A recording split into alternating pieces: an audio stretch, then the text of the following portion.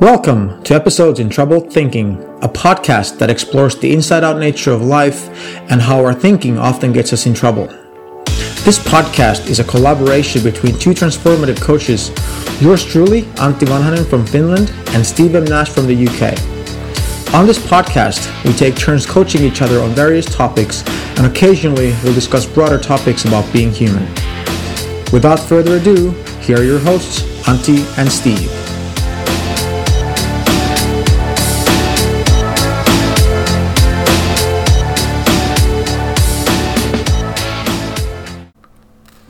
Hello and welcome to the 49th episode of Episodes in Troubled Thinking. My name is Antti Vanhanen. I am the co-host of the show together with my partner in crime, Steve M. Nash. How are you, Steve? I am well, Antti Vanhanen. Very good. I am well, and I'm looking forward to what we're going to talk about today. Yes, I am looking forward to it.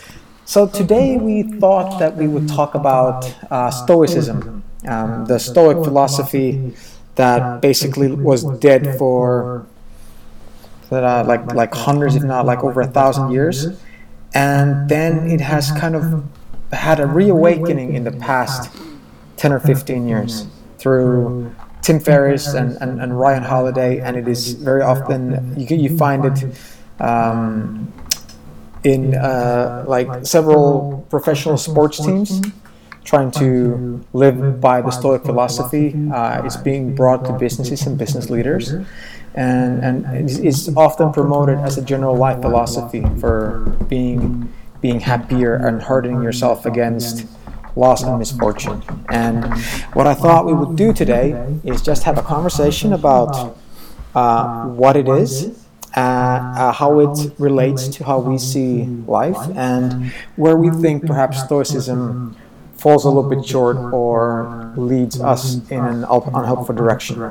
So how does that sound?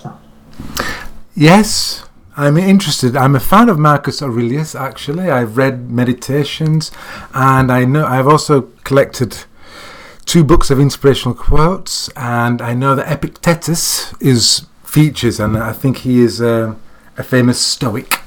So I like the words of Epictetus. Not all of his words, but some of them have kind of moved me. So I'm curious to know more about what you like about Stoicism and maybe what you think is missing the mark, as it were. Now you're aware of this insider understanding. Yeah. So if we start with what I came across Stoicism about a year before I came across the 3 principles, and what I really liked about it is that they understood that the mind plays a huge role in, or like a very central role in our experience. For example, there's this great quote by Seneca: "We are more often frightened than hurt, and we suffer more in imagination than in reality." Yeah, that's great. And immediately I saw like the truth in that. And I think it's the same truth that we find in the 3 principles as well. That there's this realization that life is what we make of it a lot of times. And the more we spend time in our heads, the more we tend to suffer. And that really speaks to me quite a bit. And they talked about the impermanence of life, which I think is a great thing, because so many times we think that this thing is going to go on forever, or like for decades, and we don't have to take action. And I think that's one way how a lot of people cheat themselves out of being alive.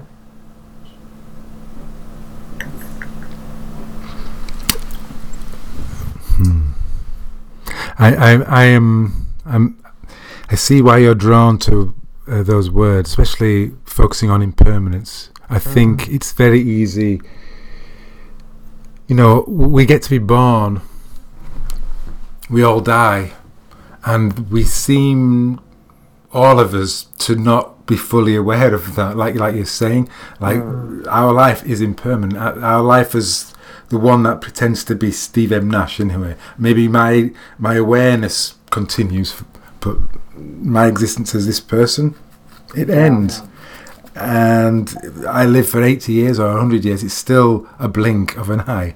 It's still no time, and yet our problems, what he said, what she said, how well they're doing, how badly I'm doing, all of that seems to matter so much. But with impermanence as like a fact of life, just a fact, then death is a fact.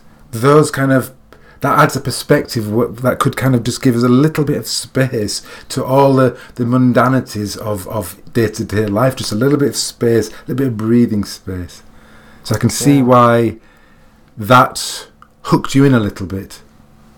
Yeah. And, Stoicism. and another thing that I really liked about it, that there's a practice that they promote called negative visualization. And that sounds kind of weird, and it was like one of the last exercises I did for myself for 30 days before I came across the three principles. And but I really enjoyed that one. And it's basically the idea is that, usually we're told to focus on the positive, the possibilities, and not worry about, think about failing or losing. And negative visualization is basically visualizing what would happen if you lost or never got what you want or you died. And doing it long enough that you become emotionally okay with it, that you find peace with it. And in doing so, you kind of you release the fear that you have attached around that idea, that outcome, particular negative outcome. And as a result, you're no longer as driven by fear, that you're then more likely to be pushed forward from a place of freedom or joy or peace or curiosity. Yes. I know that Byron Katie, I remember watching one of her videos, and somebody was worried about their work, and she just asked, well, what would happen if you lost your job? And what would happen if you lost your house? What would happen? And she kept on asking, what's going to happen? She just wanted to know what they were really, really frightened of. Yeah. To get to that, because we don't seem to go there. We make it about the relationship, the job, the house, the friendships, the success. And we use those to sort of comfort ourselves, rather than to know deep down that we're okay no matter what. Because I guess we don't see that we're okay, and maybe that's what that negative visualization is. I guess it's a way of waking you up to the horror show that you keep on telling yourself, just to know that it's not real. Yeah, exactly. I find it fascinating that was the precursor to the three principles for you. How I didn't know that. Yeah, like the Stoic philosophy, I thought like, oh, this is pretty good. But I felt that always like there was something missing to it, that it was something that I really had to practice hard and apply. It required a sense of discipline. Yes. And that's what I see with most Stoics, that you, like, one of the things that they do is like how they practice is that they will deprive themselves of something, for example, their shoes for a day or their bed for a week, and in an effort to kind of appreciate it more when you have it, so that you don't take things for granted. Yeah, so I guess like it's like an early form of self-help that you're focusing on. You can see what the symptoms look like when you're kind of at one with yourself and you're at one with the world. Yeah. And you chase after the symptoms rather than kind of noticing that it's all about your understanding of how okay you are at any given moment, or your understanding of how the world works in any given moment, your perspective, your seeing of that. So it's like NLP, neuro-linguistic programming. It's like it's an advanced modelling, probably an advanced form of Stoicism, just trying to get you to have those behaviours, those symptoms, chase the symptom, but ignore the source of it all. Yeah, absolutely. One more thing that I really liked about Stoicism is this idea that the opinion of other people doesn't matter. Yes. And I think there's this quote by Epictetus, if I find it here. Here we go. If anyone tells you that a certain person speaks ill of you, do not make excuses about what is said of you, but answer, he was ignorant of my other faults, else he would have not mentioned these alone. And I find that great, that there's this sense of emphasis placed on that it's not the other people's opinion that matters, it's your own. And of course, you and I might say that, well, our own opinion isn't really that much either, because it's all made up too. Yes. But it's still a better direction to go in than to focus on the opinion of others rather than your own. Yes, ultimately, as Epictetus is noticing, people have an opinion of you, and it's just what they notice. Either it could be a strength, a weakness, a flaw, a behaviour. It's just what they are seeing in you, which speaks about them more than it speaks about you. As he noticed, you only noticed this flaw. What about these other ones? I've got 50. Why just pick on this one? It is a bit arbitrary. It reflects the goggles that the person was using to look at you. Yeah. It's about them. Yeah. There's a self-help quote that I quite liked, which is very similar. It's the name of a book. What you think of me is none of my business. Yes. Yeah, and when I first came across that, I was quite surprised. But and again, you can't. It's not something to practice. That I'm not going to make it my business what you think of me. It's just a fact, and then you either see it or you don't see it. And this understanding helps you see the truth of that a lot more. But I sometimes people have an opinion of me, and it bothers me what their opinion is, and sometimes people have an opinion of me and it doesn't bother me. And unfortunately, I don't seem to get to choose, because ideally I'd choose that it never bothers me, but sometimes it bothers me, and I guess it's just a reflection of where I am right now, what I'm seeing about myself and life, how my awareness or my lack of awareness. Yeah, absolutely. So tell me, what was it then that kind of got you to let Stoicism go and give the three principles understanding a chance? Well, I think one part was what I just mentioned, that it clearly was something that required daily practice and lots of discipline. And maybe it's because I've never been much for discipline in my life. Right.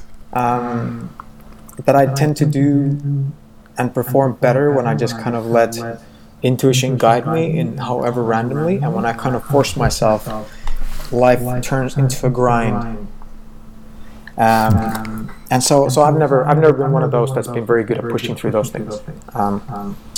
So you're already getting a feeling that I'm not sure about this, because this feels like I'm going to have to whip myself. Yeah. And the other part, and that kind of leads to this kind of the bigger thing, is that there's this great quote by Marcus Aurelius that really, let's say, exemplifies my problem with it. And the quote is, "Be tolerant with others and strict with yourself." And I like the tolerant with others, but I always struggle is being strict with yourself. There's a lot of implications in Stoicism that we should control our thoughts and feelings. Right. And that doesn't seem to me like a good idea. It's almost like we have an ideal of that we should be somehow cold and machine-like in order that the world is inherently bad and difficult and painful, and we need to harden ourselves to deal with it. Whereas it seems to me that the true challenge is to open ourselves more and allow more the energies and feelings of life kind of to just flush through us and to just experience all of it. I'm guessing Marcus Aurelius felt that being tolerant with others and strict with yourself was better than being tolerant with yourself and strict with others. Yeah, it was better than that. And I suppose like that's how many emperors or whatever they were at the time had been before him, and I think he kind of, and that might be just simply from that perspective. But there's a lot of this this emphasis in Stoicism that we really need to be in control of our feelings, and if we don't desire so much, then we can't be hurt. That where there is no hope, there is no pain. You know, this kind of thing. Yeah. And I mean, it sounds to me like a couple of things. Perhaps like a lack of understanding of how life works. You know, an unawareness of this inside-out understanding. So therefore, you come up with these strategies and disciplines because it's the best you've got, and the limitation of words. So maybe if you go to so you pick 10 blogs on the 3 principles of understanding, you could probably get some quotes, some words on all of those blogs that we could talk about and disagree with. Yeah, because you know, but let's say that they were the words that got distilled for after thousands of years. Then you'd be going, well, these 3 principles, it's like a load of nonsense. Look at those words; they don't make sense. That's not how it works. And yet, and sometimes it's like it's what the person was seeing, or it's our misinterpretation of those words, or it's a bad translation of those words. So it's possible that could be at play as well. Or like the person that's these quotes. How come these are the things that have got shared by Marcus Aurelius and not the wisdom that might not be argued with, as it were? Do you see what I mean? Yeah. There's something about that transmission that gets interfered with by all these people that look, and then they just bring their own wisdom. And there's this wonderful quote that cannot be argued with, and maybe people don't understand it, so it doesn't get shared. Whereas the one that says, "Be strict with yourself," everybody understands that. Yeah. Do you see what I mean? Absolutely. And there's a lot of truth to that. I mean, obviously, we'll never know, like, what Marcus Aurelius and Epictetus and Seneca and all these people really meant. Yes. Because it was a different time, it was a different context, it was a different culture, and there's been probably like a couple of translations in between and multiple people interpreting the stuff. So, you know, we simply can't know. But it's kind of what I'm talking about. They seem to be very consistent themes in Stoicism, and not just 1 or 2 quotes here and there that I just took exception to. No, fair enough. And I've heard of Stoicism a little, and I've heard of Epictetus and Seneca and Marcus Aurelius because of compiling thousands and thousands of quotes over the last 10 years. But I don't know as much about Stoicism as you, because I think I'm a little bit averse to any kind of ism, Buddhism, Stoicism, Hinduism. Pardon? 3 principleism. Yeah, possibly. Anything that moves, like there's like a sort of there's a source of wisdom, and then the more words that get added, it seems to be that we end up going away from the original wisdom, if you see what I mean. And so the 3 principles is fairly new, but maybe in 2,000 years it'll be a bit of a mess like Stoicism is, maybe. I don't know. I know that Sydney Banks is I've often heard him saying on CDs and DVDs about listening for a feeling above all else. Yeah. That does not lose translation. I don't care how many thousands of years someone, we're talking about. Yeah. That doesn't lose translation. But it also is a unique message to that person. Yeah. There's one final bit on Stoicism that I thought I'd share that kind of I disagree with, and that part is that they saw, like, I think there's this kind of like game of happiness that human beings play. That game is that in order to be happy, I need to get that, which then becomes the reason why you can't be happy right now, right? It's the game that all of us play at one time or another. Yes. And the way the Stoics, they identified this too, and the way they went about this is to control your desire, right? to lock it up in a cage, to restrain it, to try to dampen it, and that way you would then be happier. But I just also wonder, is denying really like the most sensible way? Because it seems to me that it's more useful simply to see that whatever we want is still kind of just a hallucination, it's creative of thought, and we're free to play with it, even though deep down it doesn't mean anything.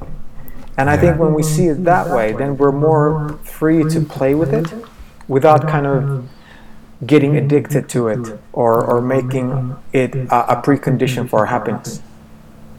Does that make sense? It does. I wrote down, notice the desire with neutrality. So whatever's coming, before we started this conversation, we were talking, you mentioned expansion and contraction, which is probably a great definition of life, the universe and everything, definitely the universe. And desire could just be, I don't know, let's call that a contraction or an expansion. But expansion and contraction, it's neutral, because it's just, of course, one might feel negative and the other positive, but they're neutral because it's just like life breathing through us. But we don't really understand that. And maybe one of the things I really like about the three principles understanding is this neutrality.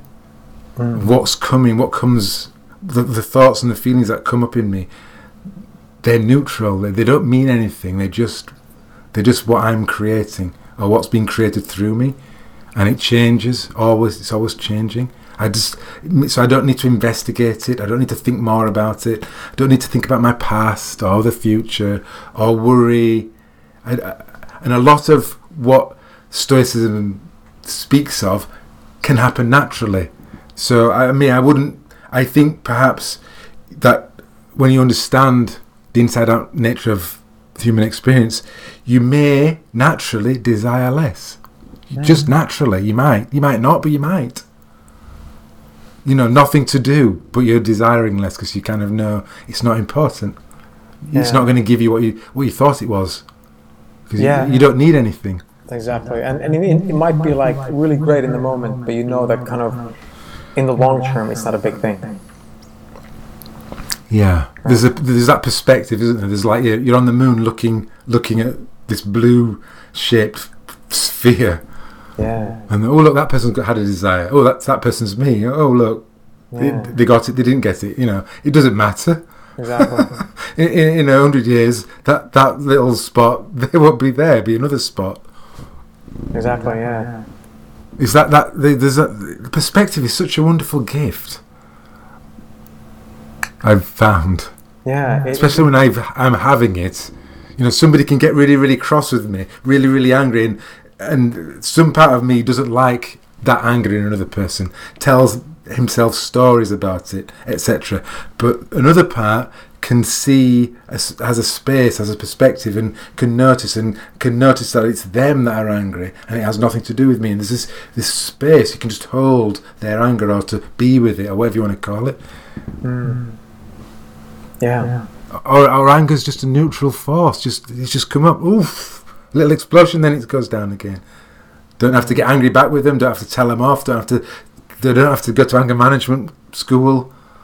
It's just, there's like, oh wow, look at that little explosion just happened.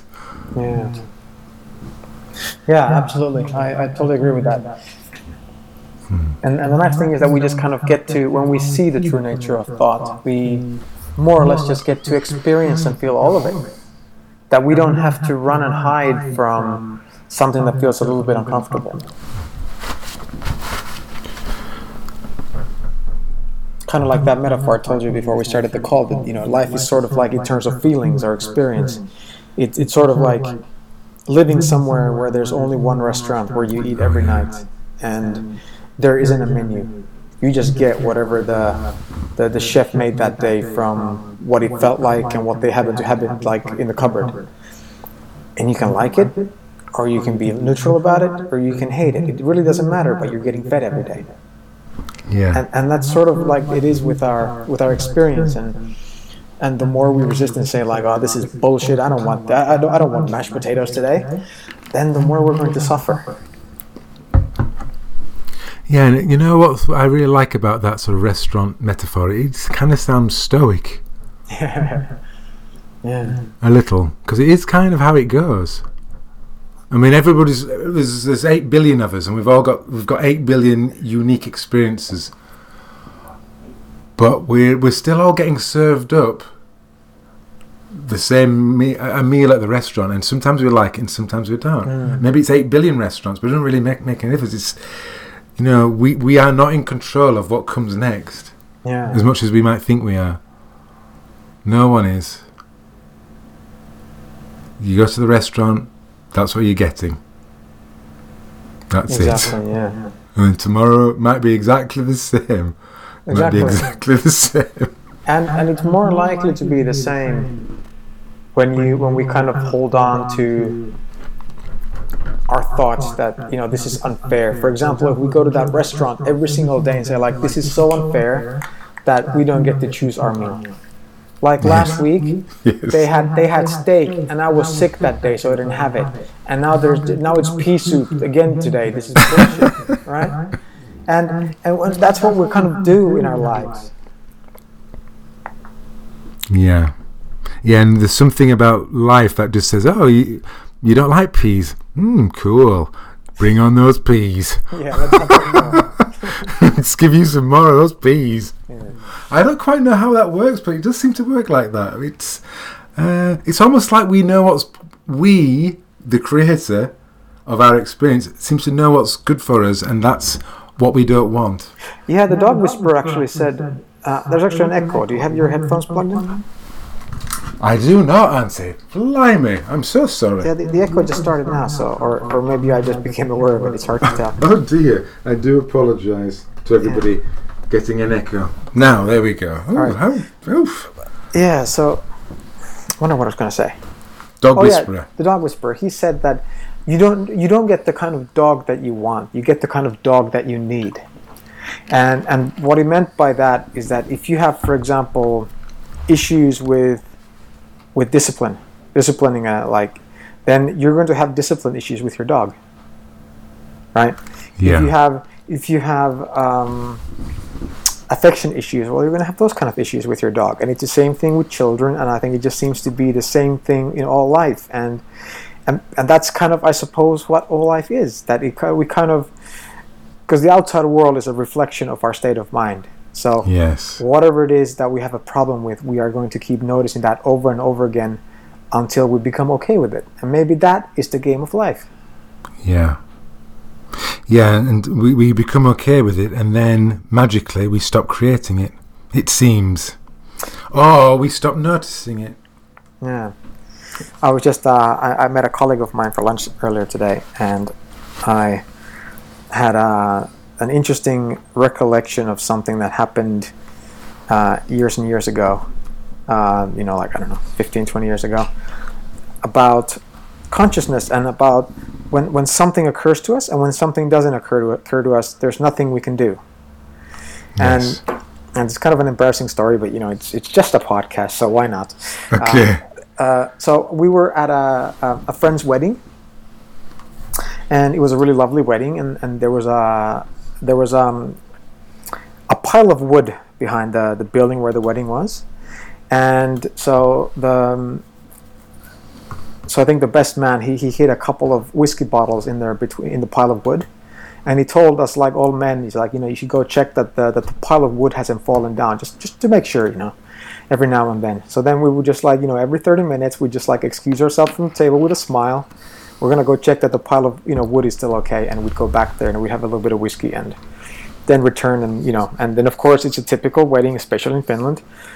There's a lot of alcohol that's drunk, and I was fairly drunk, nothing too bad, and we went to a friend of mine, or the sister of a friend of mine's place, and because it was in a different 200 kilometers from Helsinki, and so I got a mattress kind of like in the hallway next to the outside door and the bathroom door, Yeah. And then the two other couples, you know, they slept. One slept in the living room, one slept in the bedroom.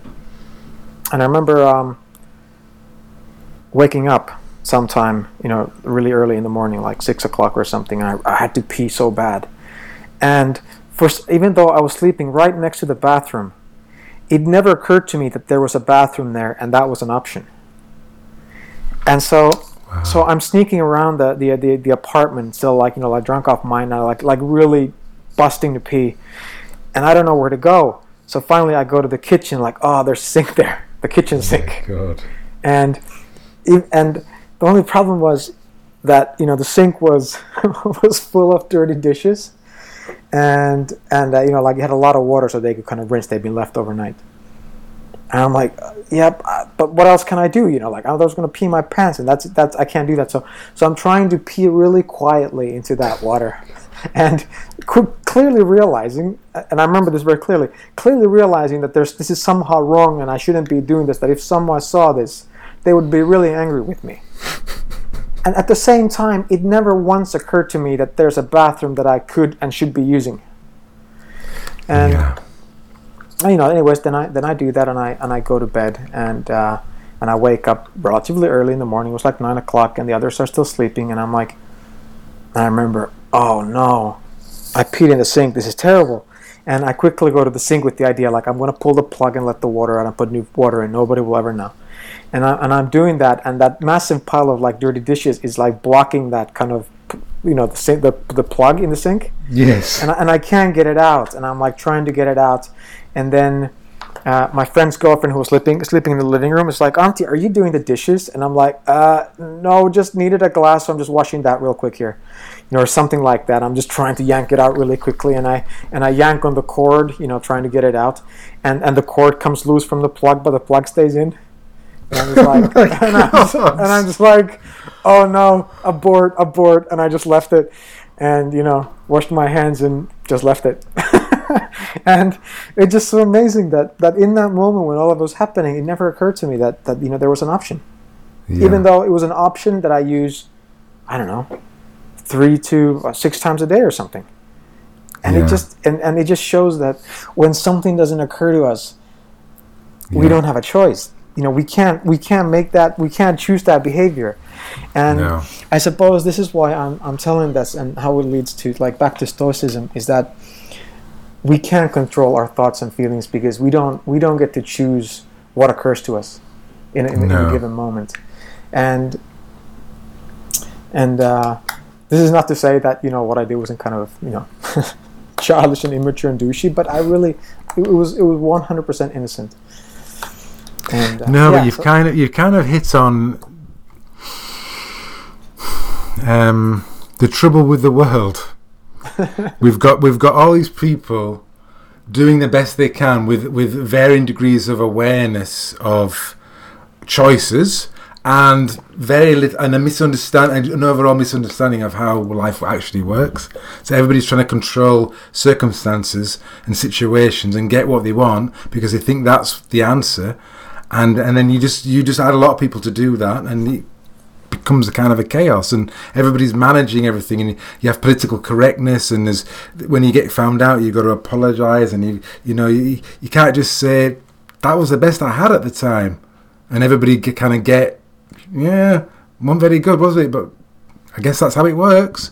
People don't see that, so you've got to kind of backpedal and say, I'll never do it again. Whereas you have no idea you'll never do it again, because you don't know what's coming next. Yeah. You don't know what you'll see and what you don't see. And what I'm kind of, you know, when I look back on that, kind of like how it felt and what happened, is like I realized that I recognized that feeling, you know, kind of when I'm peeing in the sink, that this is somehow wrong, that if people saw me, they'd be upset. Yes. But there's just no alternative in my mind. Yes. And actually I recognize that I've had that same feeling numerous times. You know, like I can't say how frequently, but just over I don't know, dozens, maybe hundreds of times. I don't know. Yeah. And have you always still gone ahead with the action? Has that knowing never kind of said, you shouldn't be doing this, and there is another way. Look for it. It's hard to say if I've always gone through with it, but probably most times I've gone through it because I haven't understood that feeling and what it's saying. Yeah, because it feels more like shame, even though it's not shame, you know? Or it's shame that there's like, the shame comes from the kind of recognition that you're doing something wrong. But when you don't have an alternative to that action and you really need to, it's like in that moment, I had to pee somewhere. Yeah. So it's like an awareness of your limitation, and you're almost ashamed of you being reduced to that in that particular moment. Yeah, or it might be like also the same that you might get like really angry at another driver in traffic. Yes. And you kind of feel ashamed that if somebody saw you. Yeah. But in that moment, they cut you off, or they were driving too slow, and you were in a rush, and now as a result you're gonna be even more late. And it just seems that it's clearly that's what's causing it, and it doesn't just occur to you that maybe that's not what's causing it.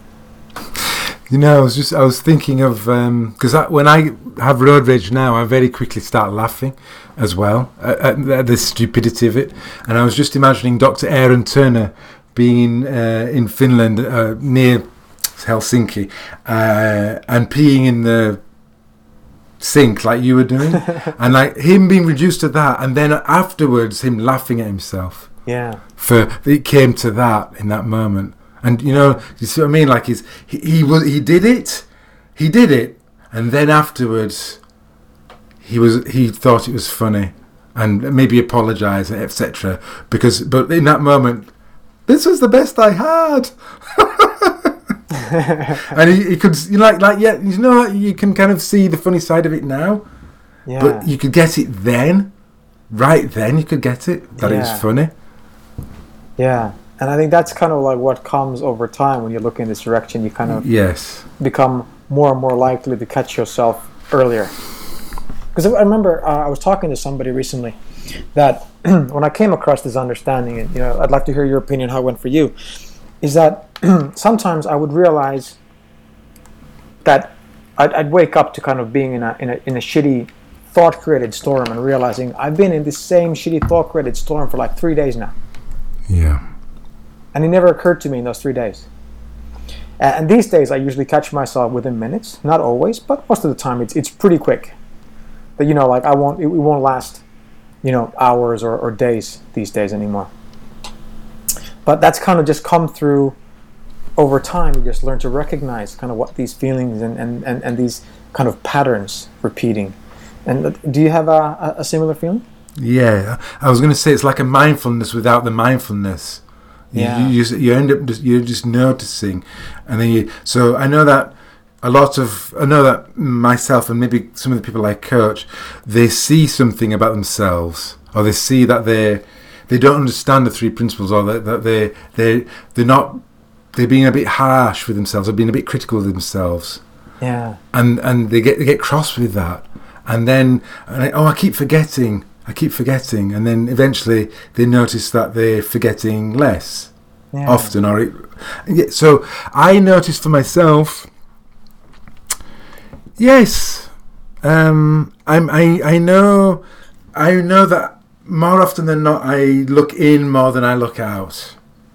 And sometimes what I see in disturbs me, but it disturbs me for less. And like the road rage, say 5 years ago, before I'd come across the understanding, I don't drive very often. And so it puzzled me that I used to get road rage, because I was kind of think, well, road rage should happen when people drive a lot. Not just people that get in a car and 10 minutes later they've got road rage. So I got puzzled by my road rage 5 years ago. Now it amuses me. Yeah. And also I have less road rage as well. Yeah, and I think that's exactly, you catch yourself doing it quickly, and you realize that it's actually not the other people that are causing it. Yeah. I know. Yeah, because I can be in a hurry, and when I'm in a hurry, when it's important that I get to somewhere, then I'm less patient and maybe less tolerant of other drivers, and then all these other drivers, they're all in a hurry as well. It's kind of a recipe for disaster in a way. Exactly. Interesting little twists and turns there, Antti. Interesting, yes, indeed. indeed. That was anyway, like, it's an interesting story to share. Indeed. And, I know you were sort of saying that Stoicism is kind of flavour at the moment, a bit like mindfulness probably still is as well. It's kind of one of the reasons why I wanted to talk about it.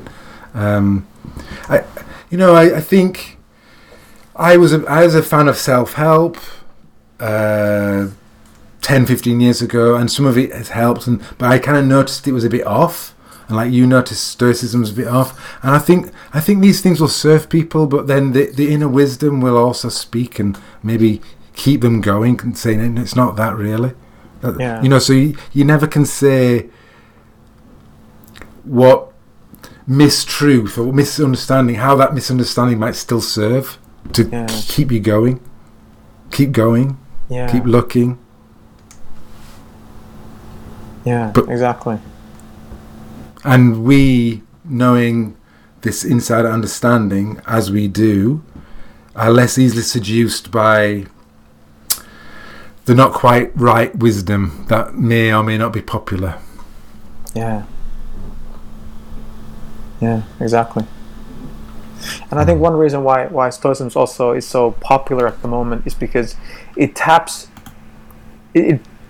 kind of recognizes some deeper truths about life than I think most modern self-help. And yet at the same time, it has a lot of instructions and practice, so for people to apply. Right? So it kind of fits in what people are used to looking for and wanting.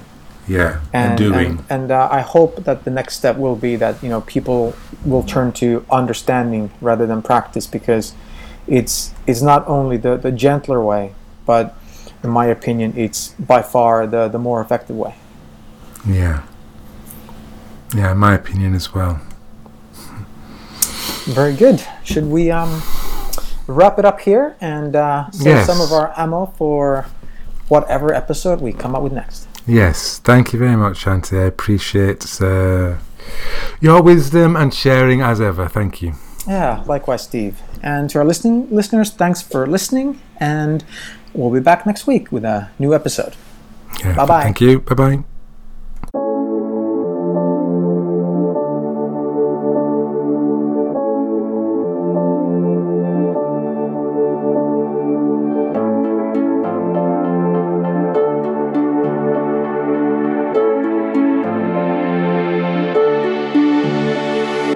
Thank you for listening to episodes in Troubled Thinking. If you've enjoyed our podcast, we would really appreciate it if you took a minute to leave an honest review on iTunes, because this will help other listeners discover us as well. We hope you have a great week, and we'll be back with a brand new episode next week.